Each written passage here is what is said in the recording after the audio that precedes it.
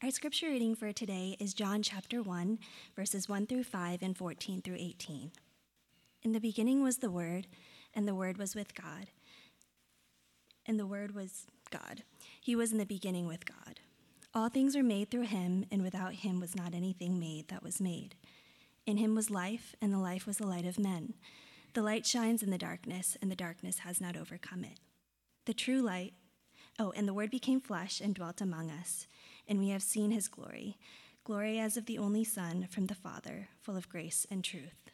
John bore witness about him and cried out, "This was he of whom I said, 'He who comes after me ranks before me, because he was before me.' For from his fullness we have all received grace upon grace. For the law was given through Moses. Grace and truth came through Jesus Christ. No one has ever seen God, the only God, who is at the Father's side. He has made him known." The word of the Lord.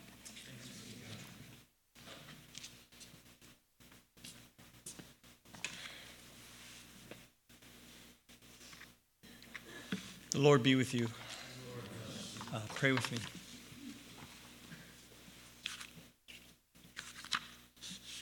Lord, let the words of my mouth and the meditations of our hearts together this Sunday, this last Sunday of 2023, be pleasing before you, O Lord, our rock and our Redeemer. Amen.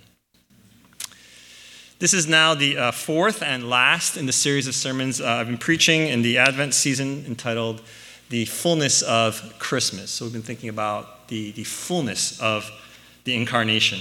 3 weeks ago, I said that it was in the fullness of time, that God sent his Son into the world to save us, that through Jesus we are adopted into the family of God, and because of that, God has also sent his Spirit into our hearts so that we can cry out, "Abba, Father," as the children of God.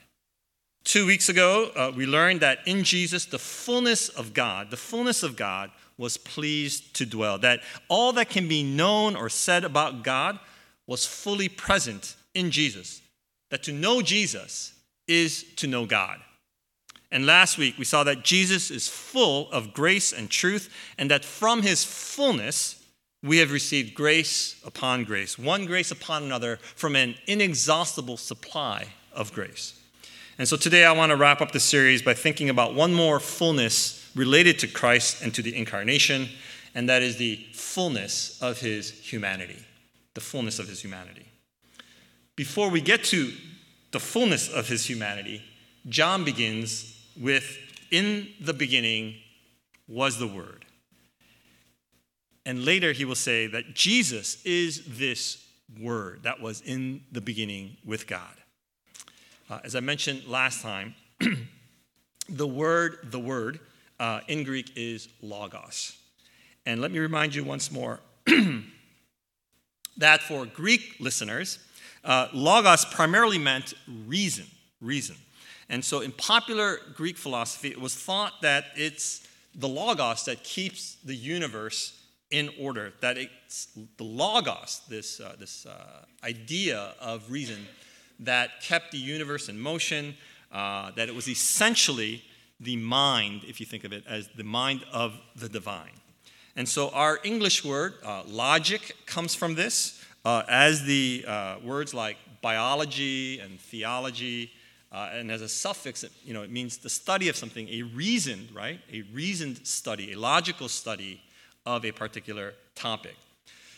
In Hebrew thought, however, logos has more this sense of God's self-disclosure and communication. It has this idea of God's wisdom, right? So whether it's through the prophets or through the law given at Mount Sinai, God communicates to us through this word, through this wisdom. And this is how God makes himself known to his people. And so the logos of God, the wisdom of God, is what moves from God's eternal, timeless realm and enters into our space-time in concrete flesh and blood ways. And so that is how we receive God's word. And along with this sense of wisdom then is that the word of God contains incredible power. For God, speech, the word, and action are one and the same. God speaks a word, let there be light, and there is light, right? I mean, no one else can do that. No one can say something and it simply is. But that's how the power of God and the Logos of God are connected. Isaiah 55 says this. So God says, so shall my word be that goes out from my mouth. It shall not return to me empty, but it shall accomplish that which I purpose and shall succeed in the things for which I sent it. Whatever God says is, because the word that is spoken and the accomplishment of that word are one and the same. Speech, event, and object are all one with God. This is why we can trust God's word. They never fail. They simply cannot fail because what is spoken is. It's impossible for God to say something and for it not to happen. So the word of God, or the Logos, was a concept then that both Greeks and Jews would understand and approve. Like, we agree with this. You're right, yes. The word, the Logos, was in the beginning. We all buy into that. Yes. The Logos was with God. Yes. The Logos is the creative and ordering power of the world and the reasoning logic of the world. And it was through this Logos, this wisdom, this reason that the universe came into being. Yes, we agree with that. The Logos is how the divine communicates with us. Yes, that's good too. But then in verse 14, John writes, this word, this eternal word, became flesh. The word became flesh. The biblical scholar Richard Bachman says this: the audible word became visible flesh. The audible word became visible flesh. For both Jews and Greeks, this is a ridiculous claim. The flesh is the opposite of all that people thought about God, the eternal, the immortal, the invisible. It is vulnerable. It is temporary. It is prone to corruption and decay. One modern theologian said that the idea of the eternal becoming flesh falls under the technical theological term cuckoo. It's cuckoo to think that this could happen. How can the eternal word become decaying flesh? It's impossible. And John could have actually written here, he could have said the word became a human being. But instead he chose a cruder word, flesh, to emphasize that physicality, that corruptibility of our humanity. The eternal became flesh. That's the claim of Christmas before us. We are confronted with what seems impossible and ridiculous, that the fullness of God, which dwelt in Christ, is at the same time, this fullness of God is in flesh. And I want to be very, very clear that this is real flesh. This is real humanity. Jesus' genuine humanity tells us that he suffered everything that you and I suffer. Jesus did not have some idealized, some platonic form of what it is to be a human being with, perfect skin and hair and all of that sort of thing. No, he was like a real human being. We know he got angry. We know he got thirsty. We know he cried at a funeral. We know he got tired and fell asleep on a boat because he was so tired. In the middle of a storm, he fell asleep. Hebrews 4 tells us that in every respect, he was tempted as we are, though without sin. He did not sin, but he had to learn and to grow and to mature just like every one of us. He was not exempt from everything that assails us as human beings. Jesus had to learn how to walk, and he stumbled. He ran and he fell. He scraped his knees. He ran to his mother the first time he heard thunder and got scared. He misspelled Hebrew words. He made mistakes in geometry class. He got acne as a teenager.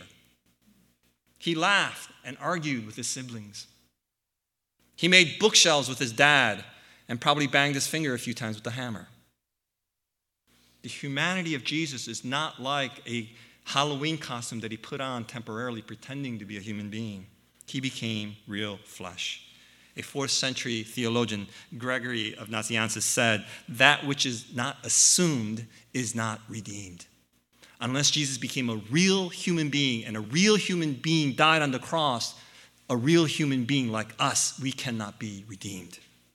He became in the fullness of humanity. Real flesh, not seemingly flesh. So anything that compromises the full divinity of God in Jesus Christ must be rejected, and anything that denies or compromises the full humanity of God in Jesus must also be rejected. 1 John 4 proclaims, "By this you know the Spirit of God. Every spirit that confesses Jesus Christ has come in the flesh is from God." That is the confession we have to make, that he has come in the flesh. And in this enfleshment, John says there are two consequences. First, he says that the Word became flesh and dwelt among us. The NRSV says, and the flesh lived among us. He lived among us. This verb to live or dwelt, it literally means to pitch a tent. To pitch a tent. To pitch a tent echoes what happened in the wilderness with the tabernacle when Israel was wandering after their years of slavery in Egypt, and they were wandering through the wilderness. They pitched a tent, a tabernacle, as a temporary dwelling place for God. It was the center of their camp. It was where the law of Moses was preserved. It was a place where God's revelation was received. It was where the sacrifices were made. It was the place where the people sensed the presence of God, and this is where they worshiped. And so all that could be said about the temporary tabernacle where God was present is now true in Jesus. That in Jesus, God tabernacled. He pitched this tent with us in the person of Jesus Christ. Colossians 2, Paul similarly writes, "For in Jesus, the whole fullness," right? The whole fullness. I mean, fullness is enough, but he adds the whole fullness of deity dwells bodily. Dwells bodily. Just as the fullness of God was pleased to dwell in Jesus, the fullness that dwells in him is done so in a bodily way. The totality of God is embodied in Jesus. There is no one else, no place else, no how else where the fullness of God can be found other than in Jesus Christ. Secondly, this Word became flesh. This flesh dwelt among us. And, John writes, we have seen his glory.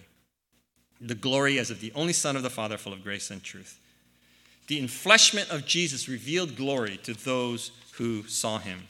The glory of God is the visible manifestation of God. It is the revelation of God's character. It's what you would see if you could see God. The heavens declare the glory of God. When we look up at the stars and we kind of marvel at God's creation and the beauty, right? That's the glory of God. In the same way, the enfleshment of God in Jesus reveals to us God's glory. That is God's incredible, extraordinary love for humanity, that he would do this, the extreme lengths to which God is going to rescue humanity. In the opening verses of John's gospel, in the beginning, it echoes the beginning, the book of Genesis, the first book. But then beginning with 14 now, it begins to echo the book of Exodus. Remember, in the book of Exodus, Moses wanted to see the glory of God. But Moses could only see the backside of God, remember? Because he could not see God and live. So what Moses saw of God's glory could be described as kind of the afterglow of God's activity and God's action. Moses could only see a passing shadow of God's glory, as it were. But the disciples, John says, we have seen the glory of God directly. We have seen it in Jesus. We've seen it. Not only have we seen it, like he'll say in other letters, like we've touched this glory. We have seen it. We have held it. We have really known this in a very concrete, tangible kind of way. Because in Jesus, the glory is revealed fully as from the Son, the only Son from the Father, full of grace and truth.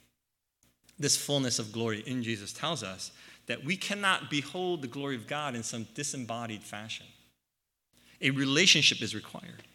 The rest of the Gospel of John will reveal this glory right? That's what he's going to do in this gospel. He's going to show us what this glory looks like now as Jesus deals with people in his actions and in his teachings and so on. Because John's going to then describe in the gospel what this glory is. That God's character, who God is, that has been made flesh, will be seen in the way that Jesus lives, in the way that he is compassionate, the way that he is humble in his acts of service. People are going to see what the glory of God looks like. And they're going to see that the glory of God is not only, or perhaps not even primarily, in the kinds of signs and miracles and spectacular works, but they're going to see that the glory of God is in the humanity of Jesus. That it is in his compassion for a couple who ran out of wine at a wedding, in the fact that he crossed a number of borders to have a conversation with a Samaritan woman at a well, that he's going to feed Judas, who he knows will betray him. People are going to see the glory of God in the way that he is a human being, not simply in the ways that he is God. That's the glory that they're going to experience. And of course, most of all, we will see the glory of God on the cross. Let me close with this. The end of the year. The end of the year is often a time when people look back on the year and review what was significant about the year. And we see this reflected in the best of the year lists, such as the Barnes & Noble's Book of the Year. Anybody know? The Heaven and Earth Grocery Store. The Associated Press Athlete of the Year. Simone Biles. And perhaps the one that everyone knows is the Time Magazine's The Person of the Year. Yeah, of course you all know that one, yeah. I don't know if any of you pay attention to this sort of thing, but things that I always look for is the word of the year. So the Merriam-Webster dictionary chose this year the word authentic as its word of the year in light of the challenges presented by AI and ChatGPT. Dictionary.com also, they chose hallucinate as their word of the year, also in light of AI. So it makes sense to me that Collins Dictionary chose AI as the word of the year. But perhaps the one that is most popular of these sort of the word of the year lists is the one that is put out by Oxford University Press. And the word of the year that they picked is Riz. Yeah, it's Riz. In case you don't know what that is, it's short for charisma. So it's what the young people say, apparently. As in, I got no Riz. Now, I think a word can well characterize and even describe the ethos of an entire year. And maybe you have a word for yourself or for your family that would describe how this past year was. Maybe it was a great year. Maybe it was a terrible year, right? So maybe you have a word. So I want to kind of think about this a little bit with you. Consider how Jesus, the Word of God, took on flesh. The Word, right? All that can be said about God, all the ways that we could describe God with words, became enfleshed in this person, in Jesus Christ. Now, obviously, none of us can embody or enflesh all that can be said about God, right? None of us can do that. But maybe we can do a little bit of that. What I mean is this. In the first part of John's reading this morning, John proclaimed that Jesus was the light of all to all who received him. But beginning with Jesus' enfleshment, he switches to all first-person plural pronouns. He says, he dwelt among us. We have received glory, grace upon grace. We have seen his glory, right? So he goes from this observation, in the beginning was the Word, and so on. And then now he goes to a kind of a communal confession.